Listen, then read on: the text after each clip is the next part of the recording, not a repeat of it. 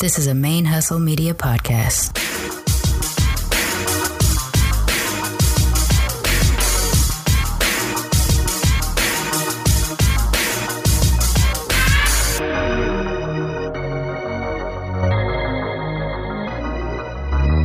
Yo, this is Rashani from the Single Simulcast. And when I'm not making you laugh or making up parody songs, I'm kicking back, listening to Militantly Mixed. Hi, and welcome to Militantly Mixed, a podcast about race and identity from the mixed race perspective. I am your host, Charmaine, aka Mixed Girl Maine, and we are back to our regularly scheduled programming, or at least our regularly styled programming. For those of you who've been with us for a while, you know that we had some changes over the last month. I took a week break while we changed the schedule up at Main Hustle Media.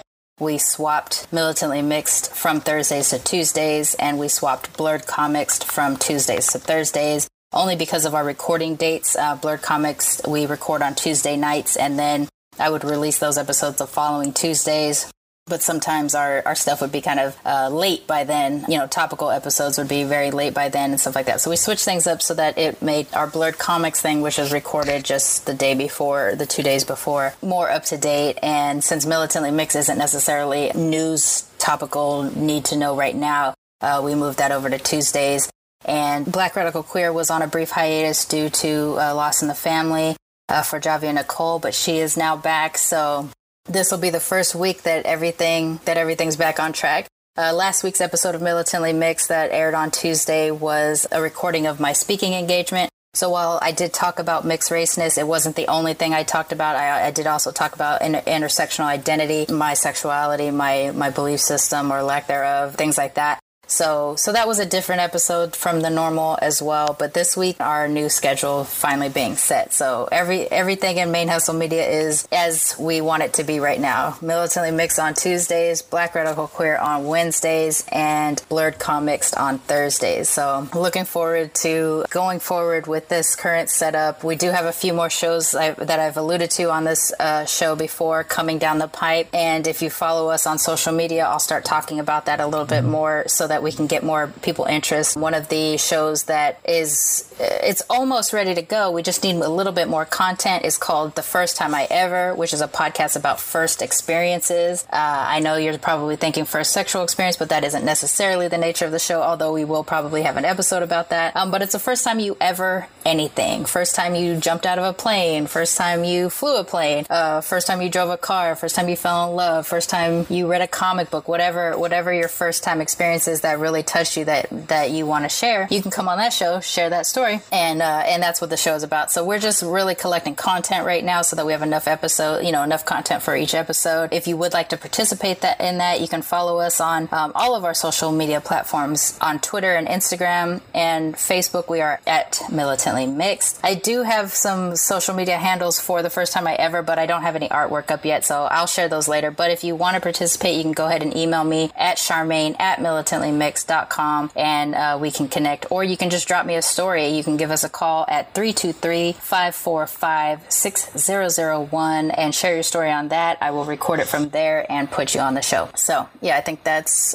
good. We got a few things coming down the pipe. It's those other shows are just right now we're in the content building phase of those shows, but they will hopefully be out sometime after the new year. Yeah, so good things. I've had a lot of change in my life over the last month or so. If you've been following this show, you know that up until recently I was full-time podcasting. I wasn't full-time surviving off of podcasting, but I was full-time podcasting because I was unemployed, and now I am employed again. I had to finally go back to work for somebody else so that I could pay the bills while I continue to build up Main Hustle Media as my future. So I'm punching a clock now, which is an adjustment. I was laid off about close to 2 years ago, and I had spent all that time underemployed or unemployed or freelancing and things like that. And so I'm adjusting. I'm getting used to that new schedule and everything like that. but I'm not slowing down on the podcasting at all. I have enough episodes banked for Militantly Mixed for months and months to come. So for the people who I have interviewed who are waiting for their episodes, it's coming. I'm sorry. I know some of you have interviewed about 3 or 4 months ago and you're still like, where the hell is my episode? I do place them in a particular order based off of what's kind of going on either in my life or in the world at the moment.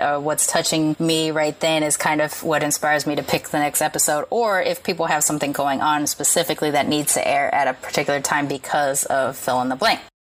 So I am going to get that content out there. It's just we only release 1 episode at a time, so that's why there is that delay. But I'm just so grateful. I mean, last week I interviewed 3 people. This week I have 2 coming down the pipe. I have soft conversations, negotiation conversations about when and where and how for I think about another 6 or 7 people. So between what I already have banked and what is coming, I don't know when we'll ever air enough episodes, and hopefully one day Main Hustle Media will be so big that I can live off of that and I can start making this a daily show or twice a week show or something like that to just get all this content out to you guys. We are building a map for mixedness. We are building a oral history of mixedness, which is something that I would have loved to have had as a child, and I didn't have it, and so I made it, and I'm so grateful to all of the people who participate. And I know I spent a lot of time on my intros talking about how grateful I am, but for those of you who don't know me, there's been a huge change in me because of doing this show. I have mentioned before that I suffer from chronic persistent depression. I also have been in a bout of major depression for a few years now. This podcast in particular, all the shows have done a lot, but this podcast in particular has been the one that dug me out of laying on the couch for hours in the dark and watching 30 Rock on repeat because it was the only thing that made me laugh, stuff like that. Militantly Mixed really did that for me, and knowing that I get to connect with other mixed race people on a regular basis has done so much for me. So I really am grateful, and since this is my platform to talk about it, I'm going to tell you guys how grateful I am, and I hope that you're sharing the show with folks, because I think everybody who has come on the show deserves to have their platform as loud as it can be as well. So if you're a fan of the show, please share us on social media. You can share my posts so that people have direct links to episodes on Twitter, Instagram, and Facebook at Militantly Mixed. Let people know what the show is like, and even if they're not mixed race, it's still impacting people that are non-mixed race. I'm surprised to find out how many white listeners I have and how many times somebody's episode does say something directly to a white person that makes them realize a behavior that they have. Even those who view themselves as non-racist, they realizing that they have some inherent racism due to their upbringing or whatever. And I didn't expect that to be part of what was happening with this show. I originally created this show for my selfish desire to speak to mixed race people, and then it became this is actually a platform for mixed race people that I need to make sure I keep going forever for them. And now it is all of those things, plus we might be fixing white folks, people. We might be doing that. So it's awesome. And I'm very grateful to our monoracial listeners too, because the more you listen to us, the more normal and real you realize we are. And hopefully your behaviors will impact us, whether in the workplace, you're hiring more of us, intersectional people. You're not treating us as unusual or weird. You're not avoiding hiring us because you're afraid that you might say something wrong in front of us. Things like that. This is the kind of stuff that is coming up in conversations that I'm having with either listeners or guests or friends or whatever. So there's just so much good here. And I'm not a positive person by any stretch of the imagination. I'm a big old pessimist, but this is one area in which I am not a pessimist. I know that something here is important and needed and necessary. So I'm going to keep going as long as you guys keep helping, keep participating, either through coming on the show and sharing your stories, following us on social media and sharing our stories and trying to get us a bigger listenership so that people know that we're out here, or your messages to me directly, what have you, all of these things. We're also a fan-sponsored show, as I've mentioned before. We have sponsorship through Patreon or PayPal. You can sponsor us at a monthly subscription as low as $1 to as high as anything you wish. There are different levels of rewards or swag depending on what you donate as. And if you want to do a one-time donation, you can also hit us up on paypal.me/militantlymix. And if you do those one-time donations, depending on the amount, I'll find an appropriate swag that matches up for you as well, even though I don't have anything like that posted. But yeah, for the sponsorship on Patreon, if you do a monthly sponsorship, there is different levels of swag for you. So help keep us going and growing. Right now, we do have enough sponsorship to keep our hosting for the show so that no matter what, you'll always have an episode, which is such a relief in my life to know that people cared enough just to know that we're going to be on every week. That part has been so amazing, and I really am appreciative to both my friends and non-friends who I don't know that are sponsoring right now. That has been incredible. Also, one of our sponsors became a guest, so there's just a whole lot of a lot of interconnected good stuff over here. So I'm really excited, and I hope that you continue to connect with me and let me know every week what's going on with you guys, because it does help me develop the show even better for you. Okay, I am excited about today's episode. We have a return guest, and this is one of those things I'm really excited about happening. Is our very first guest for episode 1 of Militantly Mixed was John Corbin, a rapper from Canada. He is a biracial man of Black Guyanan and Caucasian Canadian Mennonite descent. He presents obviously biracially Black, like light-skinned Black, but he grew up almost primarily white. And a big part of our episode 1, was about that, sort of trying to fight to be seen as white, because that's what he knew. He just didn't look it. And so that was the name of the show, and that was the controversial title that got people starting to listen. But once you listened, you realize, oh, it makes so much sense that if you grew up in a certain way, but your outsides don't reflect your insides, how do you deal with your identity? And that is sort of what this show is about, how we deal with our identity when we don't present the way we feel. I'm the flip of John in that I present very racially ambiguous, more Latin looking than what I actually am, but I grew up primarily Black, so I think of myself as primarily Black, and a white person's not going to see that in me. A Black person will, or may, but a white person isn't. And so, we're constantly, as a mixed race person or a racially ambiguous person, we're constantly fighting to be seen as what we feel that we are inside. And that is why this show is so good for anybody dealing with any kind of intersectional identity right now, because we all have this very similar thing, fighting to be seen as ... Yeah, it's so crazy. So this episode, we bring John Corbin back, and that is because he has a new album out. He dropped his new album Every Day on Friday, November 16th. I think you can get it on Spotify right now, but it's also up for sale. You can follow him on social media, on Twitter at John Corbin Music, to go ahead and cop that album. And I'll play a little bit of it on this episode for you all today to give you a taste. But I'm so excited to have him back. It was such a great conversation. Basically, we got to talk about what his life has been like in terms of his mixedness since we spoke for the first time. So when we first met, if you haven't listened to that show, please go back to episode 1 and listen to it so that you can hear the change in John. It's so crazy. When he first started, he was barely scratching the surface of his mixed identity and or even feeling maybe that he didn't have a place to do that in. And we connected right away. And because I am so mixed and have such a mixed upbringing, a lot of our personal conversations that weren't recorded were about like, no, you have a space, you have the space and whatever. And then when we actually got to talk about it, it was like therapy to be able to release these anxieties that we've had bottled up inside of us because we don't get to talk about this on a regular basis. And so that's where we left him. He was just at the beginning. To me, it seems like he was just at the beginning of kind of doing that. And he and I have interacted since then, through social media or email when different things have happened. So I've been a little part of his journey since that episode, and you haven't gotten to experience that. But this episode will allow you to do that. So yeah, this is John Corbin and I coming back to talk about mixedness post his first interview on the show, and also the journey to get him to the point of this album, Every Day, which is released. It's just so good. Like, it's so good knowing that we got mixed folks out here, that we're building this mixed family. He mentions it in this episode, but when I had first seen him in our video chat the very first time, I said, oh my gosh, you could be one of my cousins, because he does resemble actually one of my cousins. And through our conversations, we've sort of become that, like for those of you who are not Black, you probably may not be aware of the play cousins that we have, where as Black folks, we just connect with other Black folks and we call them cousins because they're like family. Or if there are, elder Black folks, aunties and uncles, even if they're not family, and so that's a big part of Blackness. And in our mixedness, it's the same kind of thing. I'm building a family full of cousins on this show, and John Corbin would be kind of one of those first cousins that I got through the show. So without further ado, we're going to go ahead and switch over to that episode. I'm going to I'm going to play my favorite song on this new album first, and it's called Lessons to Learn. So we're going to go ahead and play Lessons to Learn first, and then be joined back with John Corbin.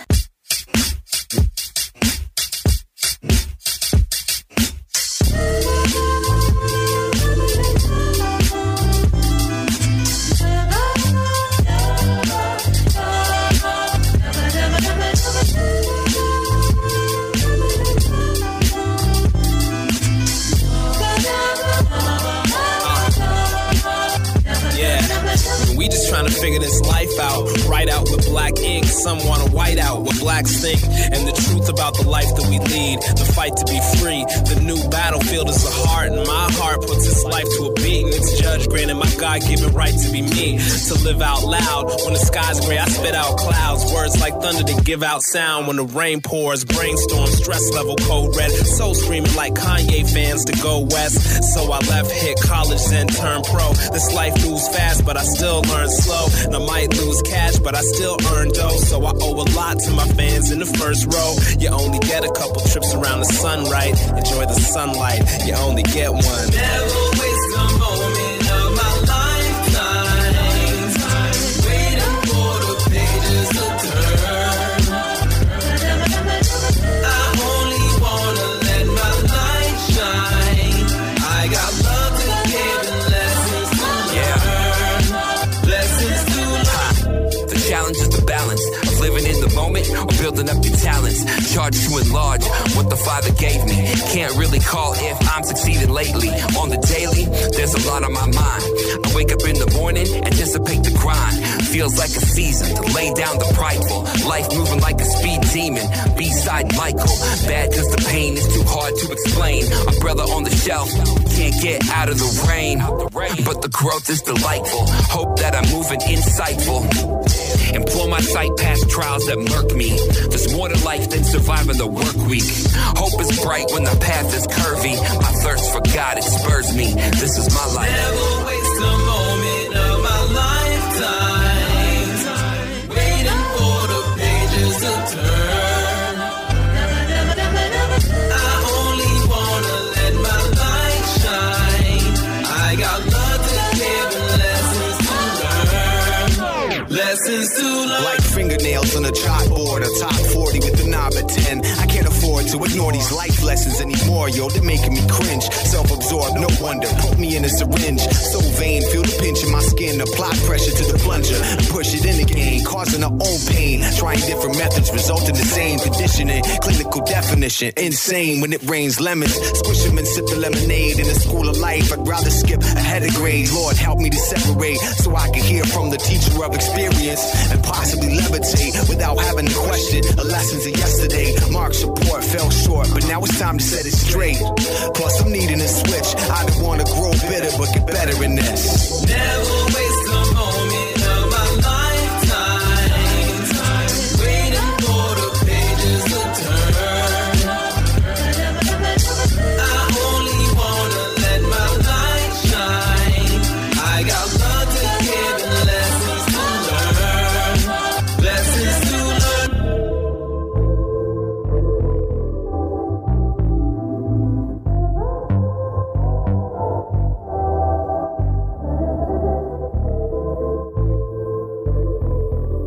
Hello. What's up? What's up? How you doing? Cousin?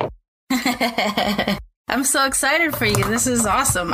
I've only gotten about 6 songs in, but I'm so happy for you. Oh, thank you so much. In a sense, it caught me by surprise, but I think it's just a sign of the work that I've been putting in the last year and a bit. So. It's great, especially Lessons to Learn. Oh gosh, Lessons to Learn starts out so clean that don't. It's it's so good. So let's talk about it. You and I haven't. We recorded you're my very first episode. So we recorded you back in.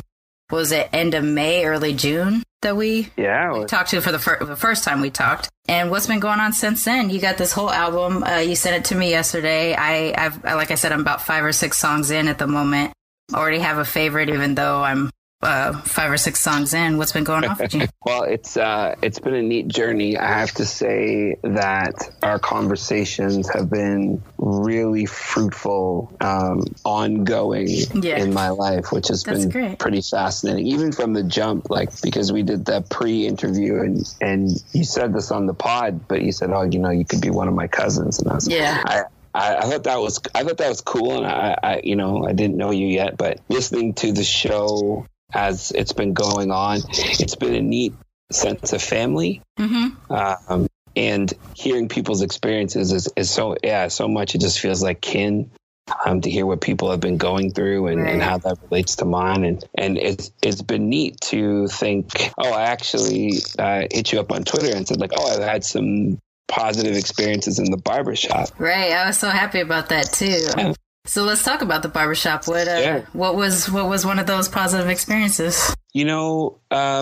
I have not. I've been to shops sort of later in my life, like as a young adult. So maybe the stuff I saw on TV was sort of really lively conversation and people talking all the time. And sometimes the shops I go to are really quiet. But I think I mentioned last time that I'd been going to one for 6 or 7 years and feeling nervous all the time. I think just admitting that helped dissipate and ease some of that tension. Yeah. And then, talking basketball or talking, movies or whatever. And suddenly I'm not so shy to speak up. That's awesome. So it's been, just, I don't have a guy. I just go and sit in whoever's chair is free, and really fruitful conversations talking basketball or concerts or music or whatever. All right. So here's a rule in case this comes up again. If you don't have a solid guy, whoever guy doesn't have a line, that's the dude you don't go to. No, your barbershop story actually was one of the things that I was getting hit up about, early on because you were my first episode, but it's been a repeat thing. It's come up with guests that I haven't aired their episodes yet, where they said, that guy from the first episode when he talked about this, and I have one that's white presenting I just talked to the other day. And he recalled your story when we did our pre-interview too. And he was like, it was one of those things I could feel the anxiety. Like all he said was barbershop. And I felt the anxiety, for myself and hearing, that I wasn't the only one that had this experience, felt good. So I think the best part of this show, or at least what's happened since I was able to put your episode first, is that people realize it wasn't just, it's not always the terrible stories. It's not always the good stories, but it's those medium everyday experiences that are the part that are affecting people the most. And, a barbershop experience is a medium everyday experience, but you could have a lot of anxiety going into it if you have that background that you have. So it has definitely impacted people. It's certainly one of the stories that comes up when people mention, these are the episodes I've listened to, and the barbershop story is one of those ones that come up. Interesting. The other part from my experience of people reaching out to me about your episode was the either through hip hop. So in your case, you talked about coming to it late, and some of the other folks that I've talked to, it may not have been coming to it late, but using it to have that touchstone back to your culture, like trying to figure out where you fit in the culture has been another big part of it. And so with you dropping another album, it's a perfect time to have you back. And let's talk about like, what has that evolution been like for you from the first time you dropped music to where you feel now? Because this is a pretty clean album, like independent or not, it's pretty solid from how far I've gotten so far. So let's talk about your evolution. Yeah. So the last record I dropped was in 2016. It was called A New Direction, and it was mostly self-produced and mostly mixed myself. And that came about. It was again, in the years leading up to it, I did a song here, a song there, but suddenly a theme really came through very clearly. Even verses I'd written off the cuff, somebody sends me a beat, I write to it, and then I go, oh, this actually all fits together really well. So I started pursuing this project called A New Direction. And it was to me, it was maybe recognizing some dissatisfaction in my life with how I perceived myself and self-concept. And so that was, it was a real narrative for me. But the album got stuck because I don't remember if I mentioned this last time, because we were trying for our third kid, and we wound up with 3 kids. Yeah, you did mention that, and then all of a sudden you had triplets, and yeah. So I remember gathering some friends from the scene and just saying, listen, I think I'm kind of done. I'm in my 30s, which, is a different generation for hip hoppers. And I recognize that. And I was mentoring people already. And I just, I said, hey, listen, I'm here for y'all. I think I'm going to try and drop this album, but the kids came before the album was done. But I couldn't let it go. So any 15 minutes I had, I was doing editing, and I released it. And as I was about to release it, a buddy of mine came along and he said, listen, you're not giving yourself enough effort for the work that this is. Let me help you. He helped me do a little crowdfunding campaign so we could do a video, get a website, get good artwork, all that kind of stuff. And then we stayed friends, and that same buddy was starting a label, and he signed a couple of people I knew that I was mentoring. And so 2016, as the album was dropping, he asked me to just come onto the label and be a creative director for those guys. And then and I tried to help him grow the label and sign new artists, and we couldn't find anyone that was a fit. And at the end of 2016, he's like, I think you might be the guy. I said, oh, that's interesting, because I was just about to stop making music. Oh, wow. And I had another friend of mine move into town, and he said the same thing. He said, I don't think you should stop. And so then this label opportunity presented itself. It's called Lost and Found Music. And I've been with them since the beginning of last year. And so having a team with me has really changed my songwriting, my focus, and having some extra musicians around. So yeah, it's been a little bit of a lighter lift to get songs done. And that's provided access to a really, really good engineer who just believes in our music. And so he works with us at a great rate. So yeah, we've had a few advantages, a lot of them based on, relationships, just being good people. And that's led us to some really cool stories to help get this album done. That's awesome. And yeah, that sense of support that you start to get as you're sort of building your family of musicians, and in my case, other podcasters and stuff like that support you get from others really does make the difference between, am I going to just put something out, or am I going to feel really good about what I put out? So yeah, that's awesome. When I told those guys that I was done, I didn't realize that I didn't have a lot of community around me. When I gathered those people around me, they were all from different cities and different towns, and there weren't a lot of people around me, weren't a lot of places to play. So it really was community that helped spur this thing forward. Yeah, and that's similar to the mixed race thing, right? Like, until we started to touch back, and this was something that you and I experienced on our sort of pre-call, which was supposed to be half an hour and was like, almost 2 hours? 90 minutes, yeah. Was that thing of like, oh gosh, you have some experiences that I have, and I felt alone, but now that I know that you've experienced it too, I don't feel so bad. And this, what is it now, 4 months since the show's been live, and every person that I talk to spurs me even further to go like, oh, now it's not about me, which it was in the beginning. Now it is about, like, I can't stop because I have all these people that need a space to talk, and I need to listen to them. That I agree. That sense of community is a thing. It's unfortunate you felt like you were about to stop, but I'm glad that the people stopped you from stopping.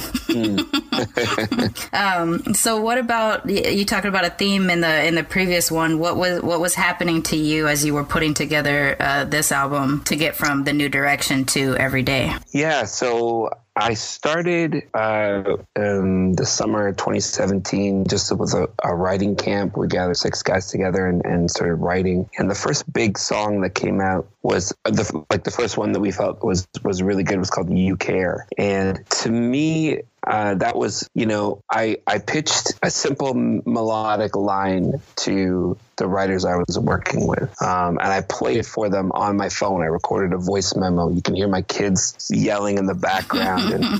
And I gave it to a really great musician and producer named Jeremy Rodney Hall. And he sat down and played some piano. And we had that song done in about 3 hours. I had the rhymes written already. But it was this simple structure that things that had been going on in my life were really, really challenging. And it was really challenging at work. It was obviously really challenging at home trying to raise 5 kids. My wife was going through some real work crises in terms of where she wanted to go. She had a path for it. And that path just seemed to keep getting blocked. I've been, back to work for a little bit after being home for 9 months to raise the triplets, and still didn't feel like I had my footing after a year plus of being back at work, probably 2 years by then. Everything there was, if you say that having triplets is a crisis, that's enough. Right?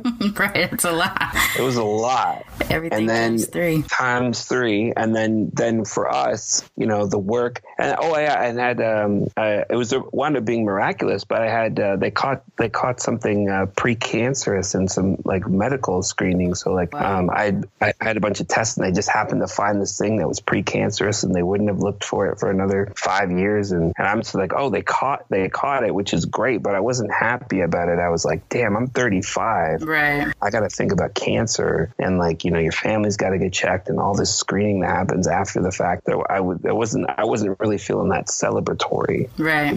And so all of that pain was there. And then the simple line is this sort of assertion of faith where I just say to God, I believe that you care for me, even when I am screaming like a toddler, and I obviously had a lot of experience with toddlers.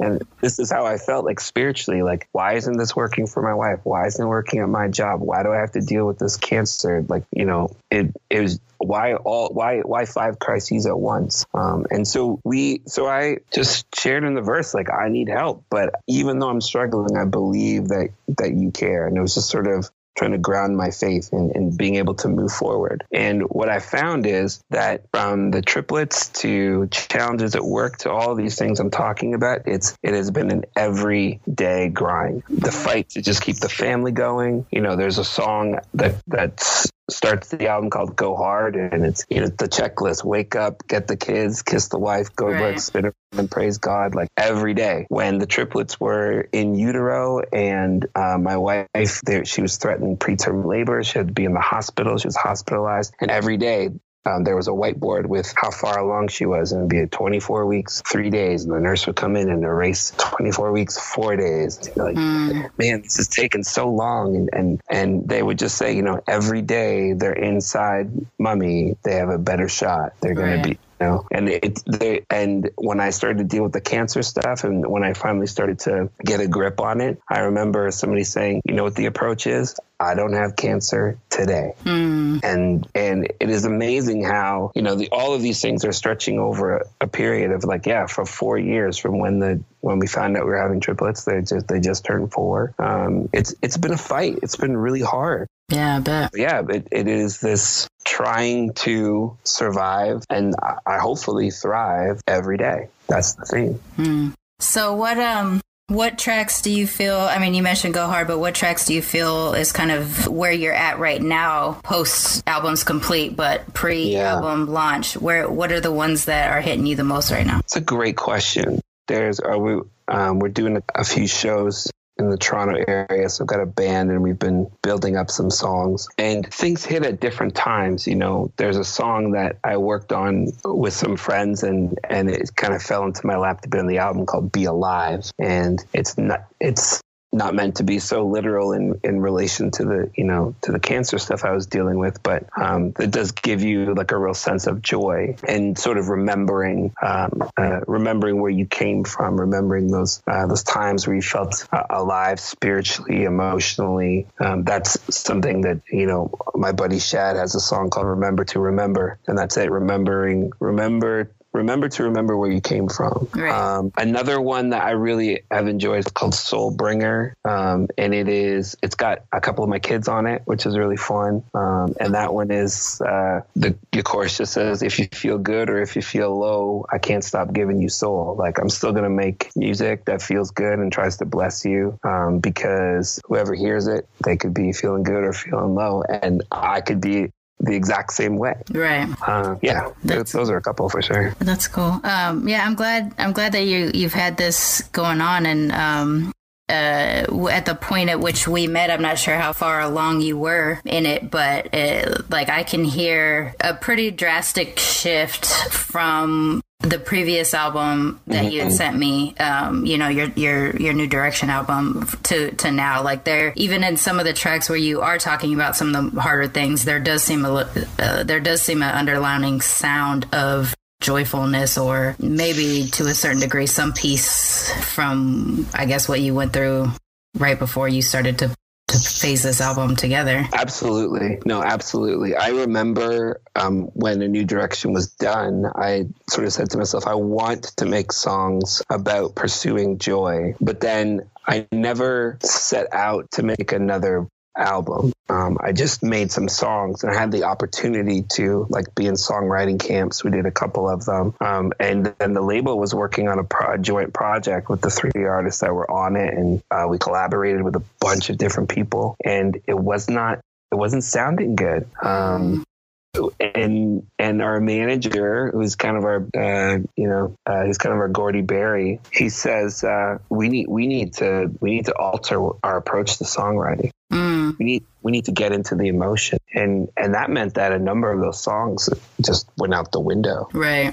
A couple of them we wound up scrapping the project and dispersing the songs. There's 2 of them on this project here, Be Alive and Hope Has a Name. But we kind of went back to square one in some sense, and it was really about emotion. So whenever we even started to write a song, we were thinking about what emotion, when we create the music, what emotion does it evoke? And so you just get to be free to play in that emotion. And so I wasn't thinking about a narrative, but then the way that you write lyrics, it's just, you write what's going on. So some tunes, are described challenges, certainly, but that emotion's not fake. I have been forced to sit in each day and try really hard to find the gratitude and the blessings in it. So I'm definitely richer for that. I think that comes through. I think that's obvious from what I've gotten to hear so far. Yeah, I think you did it. I think it's. I'm glad that it's going out, and I hope other people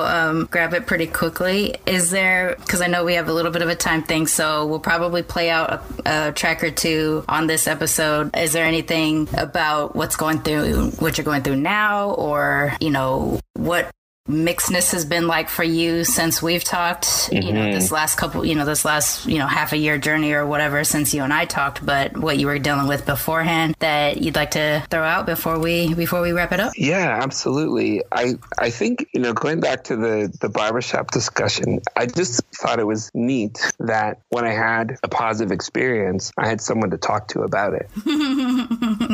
That's good. My wife is my best friend, and she certainly understands my struggles. But it was I think having conversations, and then I guess a lot of the time I didn't realize how refreshing it was to talk about this stuff with other mixed folks. Yeah.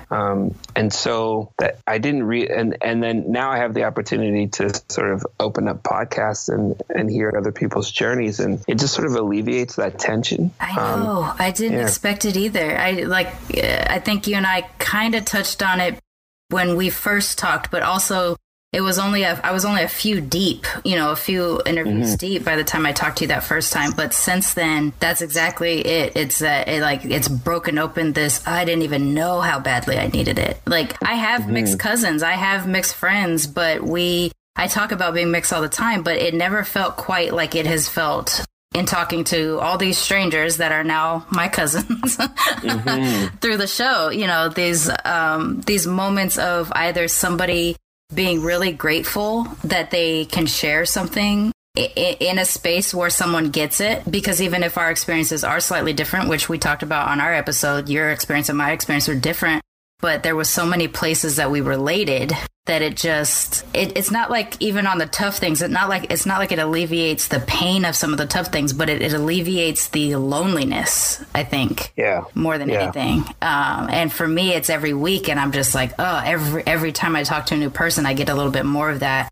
And, you know, I like I said, I think I had chosen to put your episode first versus some of the people that I had talked to before, because things broke open with you. Like, it clicked into place in a way that told me this was how I needed to start the show off. Like, it would set the tone, it would set the mood for the rest of them, because the earlier episodes were kind of finding that spot. And I hit it, I think, with you. I felt like I really hit it with you. And even some of the moments, some of the things you talked about, and honestly, one of the things that comes up a lot besides the barbershop story is you saying the phrase, which is how I ended up titling your episode, that you felt like there were times when you were fighting to be seen as white because of your experience and the people that had surrounded you. And I thought at the moment that I put that up as a title that it would be somewhat controversial enough to make people pay attention. And it has been the thing that someone has hit me about and be like, that title, I need, like, what is the deal? And I'm like, you got to listen to it. And then people come back to me and they're like, oh my gosh, you know, I didn't realize you guys go through this kind of stuff. And, you know, some of my monoracial Black friends were the ones that said that. And since then, though, the same kind of stuff that you talked about, a lot of my biracial guests that have more of a white upbringing, or at least were surrounded more by white family, they are just echoing that statement. Like, it would have been so much. One person said something like, it would have been so much easier if I just was white, because then I don't have to feel like I'm lying all the time, or, you know, or whatever. And I really feel that that your episode helped me understand something that I didn't get about being bi, because I'm half white too, but I have no connection to that white side. So I don't know the experience like the way you have it. I just have it on the flip side. And it was so good. Like, I still like that episode. I recently listened to it while I was traveling, just to kind of, I knew I was going to be talking to you, so I wanted to kind of get into that headspace a little bit. And John Corbin that I spoke to then and John Corbin that I'm speaking to today sounds a little different. There's a lot different there. I saved that episode, and so on Apple Podcasts, like, they don't go away. Like, whenever I click on Militantly Mixed, like, that episode's there along with whatever else I've downloaded. So I see that title and I think, I know, because I know that some people had issue with it, and it just sort of, I bat that around in my brain and I'd be like, and then I think, well, you know, this is me,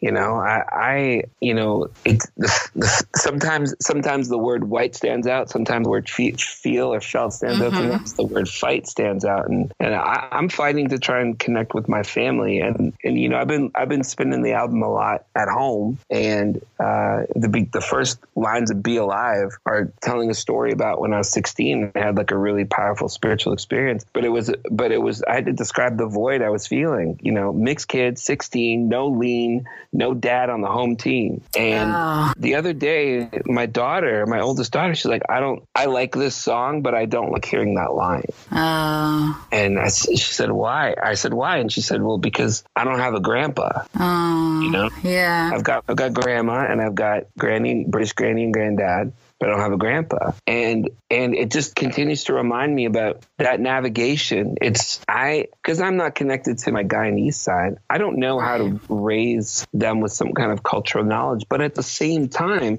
as I've been fighting so like hard to elevate my Blackness or like my Black cultural knowledge, I'm still trying to like be with my Mennonite family, and that carries a lot of history. And then they're half British, and the tension in me, I have some close British friends, and one of them is like big into British history, and that I catch myself, oh my gosh, let's talk about colonialism and the empire, and then he might not see things the same way that I do about those histories, and you go, it's all a fight. And I said to her in the moment, I said, listen, I needed to paint that picture because for a long time I was in a lot of pain. Yeah. And for me, being in loving relationships helped save that, and finding a connection with God helped saved me from being that lonely and being that hurt. And so I wanted to celebrate that. Right. And it also, with your daughter sort of raising that statement to you, it shows you too, like how much of your mixed journey isn't even yours. Right. You know, what you have to do to prepare your children for their experience. I haven't seen them, but I imagine they present slightly ambiguous, probably more on the white side, but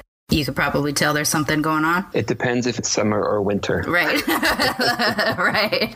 So, you know, there might be a point where that becomes really obvious. And, you know, we should come back at some point and do a whole thing about the colonialism because, like in my case, I make the joke about being half colonist and having the trauma of having to face that on a regular basis and why I scream so loud to be seen as the non-colonist side because there's so much pain in it. So we could come back. There's a few of us that have this that we could probably come back on a panel and discuss this.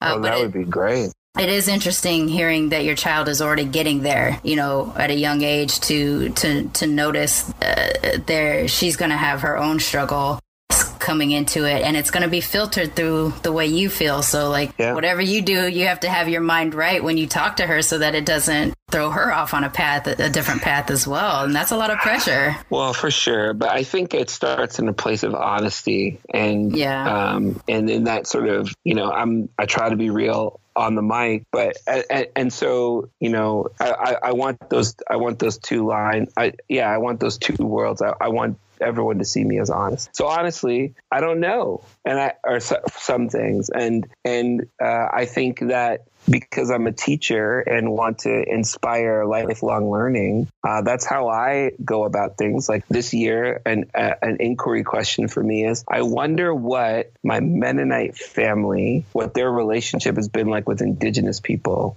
since they've been here in Canada for 8-9 generations. Right. Right. Like we're talking about to find out. Yeah.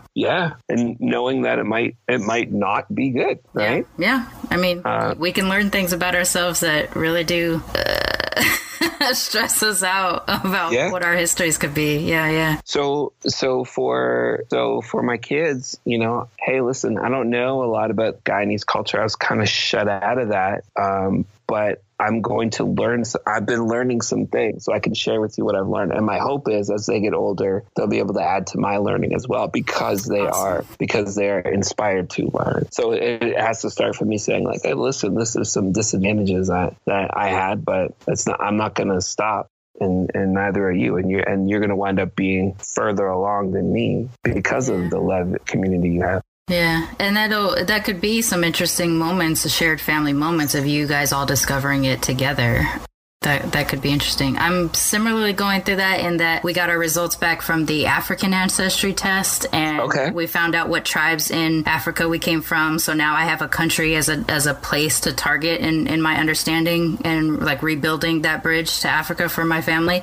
We found out we were from the Atike, the Sogo, and the Koda people of Gabon, and our letter came back with 100% confidence. So they're like really high confidence rate that's where they originated from. I didn't that's why I did the African ancestry, because it was so detailed. They have like 35,000 markers for the continent, and to not only find out that there's finally a country that I can look to. It wasn't even a country on my radar. You know, I didn't even know that Gabon was part of the trade until now. Now I know that it was in the very last part. Couple years of the trade, they had branched that far out, and so like my family almost missed it, you know, like they almost slipped past, but they didn't. And so that discovery is giving me feelings about now being able to say something about Africa, in which I never felt I had permission or even was ever comfortable even mentioning. Like I was always Black, I was never African, and now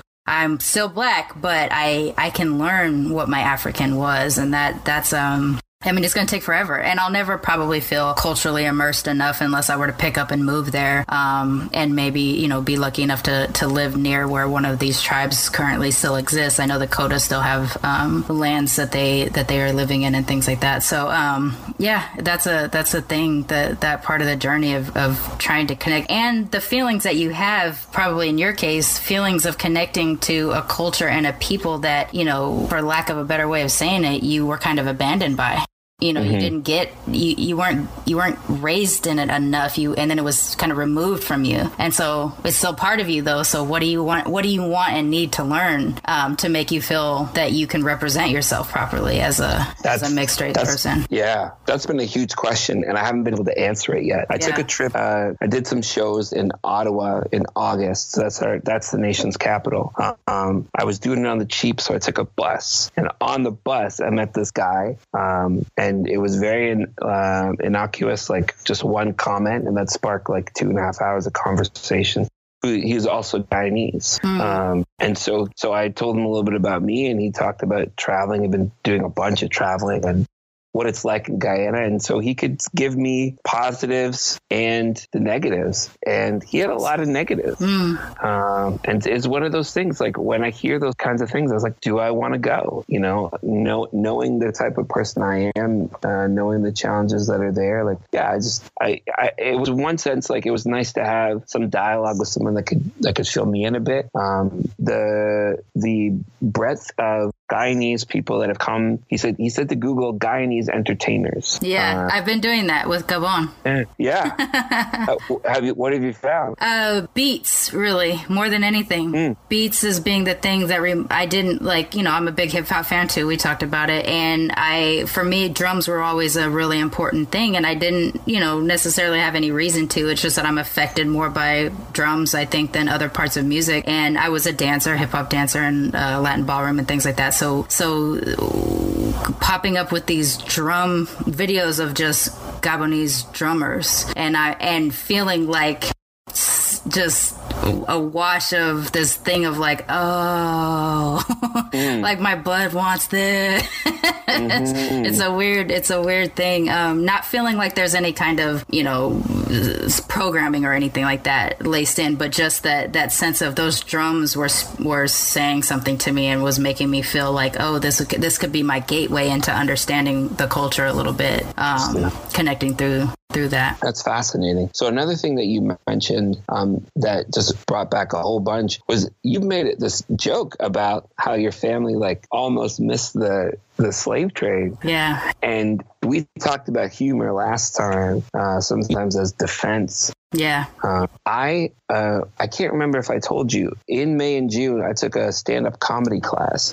I've been looking into doing some public speaking, and I talked to a friend of mine who was a public speaker, and he gave me some tips, and he challenged me to take a stand-up class. And so at the end of, you know, in May and June, it's the end of my school year. It's a really hard year. I've been really struggling. I'm taking the bus into Toronto for a 3-hour stand-up class, and you know, it's 7 weeks long, and I'm not finding my footing the first, 3-4 weeks, and it's, you know, I'm the weather changed. I'm battling some low-grade depression. I just don't feel funny. But I also didn't know how to let loose in this group of people. I had something in me, but it wasn't coming out. And I think my fourth week, you're presenting every week to, a dozen people. And I finally got some laughs. And the teacher said, "This is not you. I don't see you yet." And it really got under my skin. Yeah. And because in the moment, I remember standing there. She's like, "I don't see you." And I was thinking to myself, well, I don't like myself right now. So I don't really want to show me to anybody. Right. I understand that. Like, a lot. I'm just like, I'm not feeling myself. And I have two friends that are comedians. One of them does stand up. I texted both of them. I said, "This is my experience in the class." My buddy that does more stand up, he says, "You have a really good teacher." The comedy classes I know, they try and put people into a box. He's like, "I'm actually really surprised that you said that to you. A lot of times I see people, this is the way you're supposed to be funny. And so you do it like this." And I said, "Oh no, that's not her at all. Like, we've got, 13 people in the class, and finding they're funny is what the whole thing is about." And he says, "Okay, well then you just better get writing." And the next week, I did more thinking than writing, but the next week, she booked a theater for us to do part of our routine in to an empty crowd, but it would be the theater that we would perform in for our final exam. Everyone had to do 5 minutes, and that's a long set when you're new. Yeah, absolutely it is. I got on stage with the lights and I'm like, I felt it. I was like, I can do this because I've performed for, a dozen years more. And I finally got genuine laughs. And what I did, Charmaine, was I just bagged on myself. I talked about my dad and how he came to Canada and how he left me with this mixed bag of personality traits that are like all the wrong ones. Like you take this Guyanese and this Mennonite and it's the weird mesh. And I had a character called the Black Mennonite. My dad is a black man from Guyana. Got in on that West Indian immigration plan. A lot of brothers I know were doing it. One step, very simple. Marry a white woman over 30. They just let you into the country. My mom, a white woman, Canadian-born, from a Mennonite heritage. I don't know if you know about this religious group, but they're very simple living, farming, charitable giving, which makes me a black Mennonite. And I wish it was cooler than it sounds. You know, like I got this vision of it. Like I hear black Mennonite and I hear 1970s blaxploitation film, like the soundtrack's. He wanted to stay on the farm, but the streets kept calling him back in. A non-violent man, but a bad kung fu mama jamma. I would watch that animated TV series for sure. Black Mennonite, right? Sure. I will say that's even how I bring you up sometimes. I'm like, he's like this Black Mennonite. Yep. He's devout in his faith. He's simple, but he's just got a little bit of some cool to him, just a little bit. It was great, and I did a bit on the barbershop too. Oh, good. So I mean, you needed to really get in there about yourself to break open. That makes a lot of sense to me. I'm glad that you did that. I think when we spoke the first time, you were saying you were gonna do it, but I don't think we talked sense about you actually doing it. So that's awesome. Yeah, I look forward to hearing that video. But I do want to get you out on your hard stop. So let's go ahead and wrap it up. But we'll come back together and we'll talk more about some of the other stuff that we touched on today. I wrote myself a note because the other part of it that I now am facing is learning what country we come from. Now I have to roll in the French colonization that I didn't have as part of my history before, and now that I do, that now that I understand this, it's something I need to look into because I've always made, and again, dark humor and using jokes to process some of your feelings. I make the joke about being the colonist of colonists, like British Empire is like they've touched every part of the world, and in some cases I'm both ally and Axis powers because I'm Japanese too, and it's just the whole thing, and it's that I make jokes as a way to kind of learn a little bit more about myself. That's brilliant. Yeah, and I think I just I see us as like bridge builders. Yeah. That's exactly it. And I'm really hoping the music does too. I'm not shy about my faith, but it's not Christian rap. Right. I can because I'm an atheist, and you and I listen to your music. I definitely hear it, and there are parts of it that I don't relate to because of that, but I relate to the you of it all. Mm-hmm. That's the part that I end up hearing. Yeah. I'm an old head. I love the jazz rap, tribe stuff, but the working with some of these young guys got me, spitting over a trap song, you know what I mean? Like, or a trap style. Yeah. So I'm in between. I'm listening to music and like, man, this is as in between as I am. Yeah.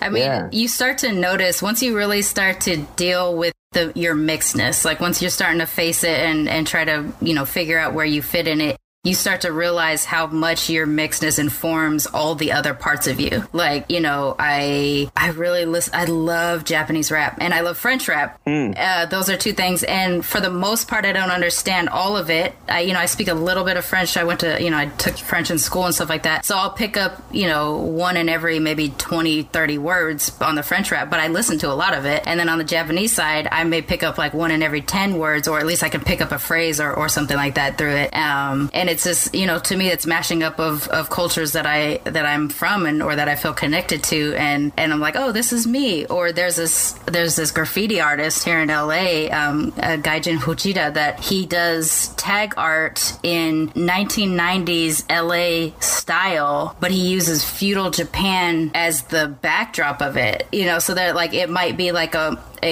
samurai in a pose, but he's wearing Raiders gear, or you know, something like that. And it's I'll send you some pictures because as soon as I saw it, I was like, oh fuck, this is me, because I'm like LA black Japanese, you know. So I'll send you some of that stuff. But like these little places where you start to realize that your mixedness is informing your interests, really start to help you like you see that you're trying to figure shit out when you don't even realize that you're doing that. And hip hop does that for me. And same, I mean, you and I listen to a lot of the same era of hip hop. Some of the new stuff that the kids are doing today, I can't really get into. Or my high school students. Oh my gosh. And I did see DMC the other day in person at a Comic-Con. Oh wow. He has a comic book, and I bought a print, and it's like, it's our time. It's like, it's Adidas and gold chains and, you know, tagging on a subway, you know, type of thing. So it's, I'll show you, I'll send you a couple of those things too. But yeah, let's get you out of here. I'm about to go in. So yeah. Let me get you out of here. But before you go, any last words? I want to bless everybody listening, all part of this community. Like definitely hit me up on social, John Corbin Music, JON, no H, John Corbin Music. But yeah, I mean, we're all becoming cousins now. And I just want to encourage y'all to keep being bridge builders, keep digging into who you are, because I think that the mix that we have is beneficial for harmony in the world. I really believe that. That's no front in there. I think that we can help bring some harmony, even though that we've felt alone for so long. All right. Well, thank you so much for coming back. I'm so glad to have this happy conversation about your new project and everything. Album is Every Day, and it drops on November 16th. And by the time we air this, it will have been out for a couple of days, but I'll get the links and everything in the show notes so that you can cop it. Word. Right. Thank you so much. Thank you. Talk to you later. How you doing? Can I tell you a little story? Hey, mixed kid, 16, no lean, no dad on the home team. Through the days of the past, I'm combing. Only heart growing fast, I'm roaming. Hey, in a New York minute, I got a new vision. Mark of adoption, called me, got children. Ultralight beam on a East Side street, them in NYC. Now it's me shouting, I'm alive, I'm alive. Hey, that's how my brother felt when the Lord touched down. A new man, the spirit did work. I'm a roll in the church like JD and Turk, and it's awesome. Blood in my veins and it's coursing.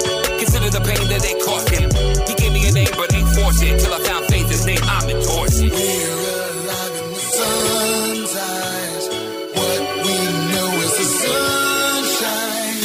We're alive in the sun's eyes. And what we want is to be alive. Be alive, be alive, be alive. Oh, be alive, be alive, be alive. Oh, be alive, be alive, be alive. Oh, be alive, be alive, be alive. I was lost, but a brother got found. I probably should have gave a spoiler warning. Never thought I could pin this all down. Look back and see grace along the journey. See the storm before me was a horror story. From my heart disease to my folks divorcing, it was hard to breathe, so I hoped for a source of coping. Something like a dose of morphine. I was hooked to porn at 14. Lonely and my soul was tortured like waterboarding. When you're told the goal is to be pure and holy, you ain't trying to look guilty before the jury. But the judge stepped towards me like, don't you worry. Most assuredly, he would try and restore me. Mind, heart, and family. And most importantly, give me new life to behold his glory. We're alive in the sun's eyes. What we know is the sunshine.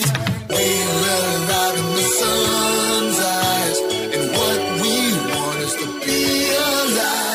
Be alive, be alive, be alive. Oh, be alive, be alive, be alive. Oh, be alive, be alive, be alive. Oh, be alive, be alive, be alive.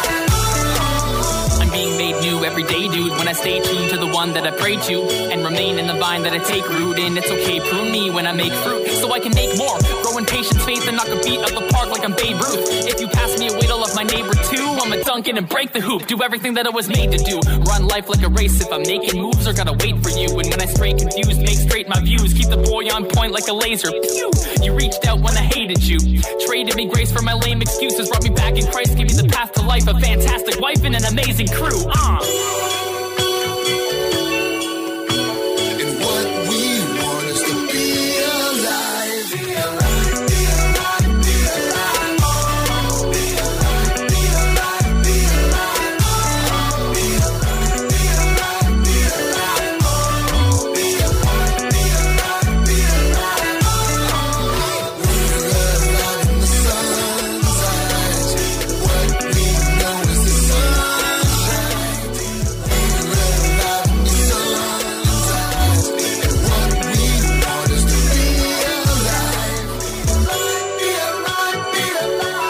Militarily Mix is a Main Hustle Media podcast, produced and hosted by me, Charmaine Johnson. Music for this episode was provided by John Corbin. If you like what you heard on Militantly Mix, please subscribe, rate, and review wherever you get your podcasts. And you can also sponsor us on patreon.com/militantlymix for a monthly sponsorship, or paypal.me/militantlymix for a one-time only. We appreciate your support. Thanks, y'all. Main Hustle Media. Turn your side hustle into your main hustle.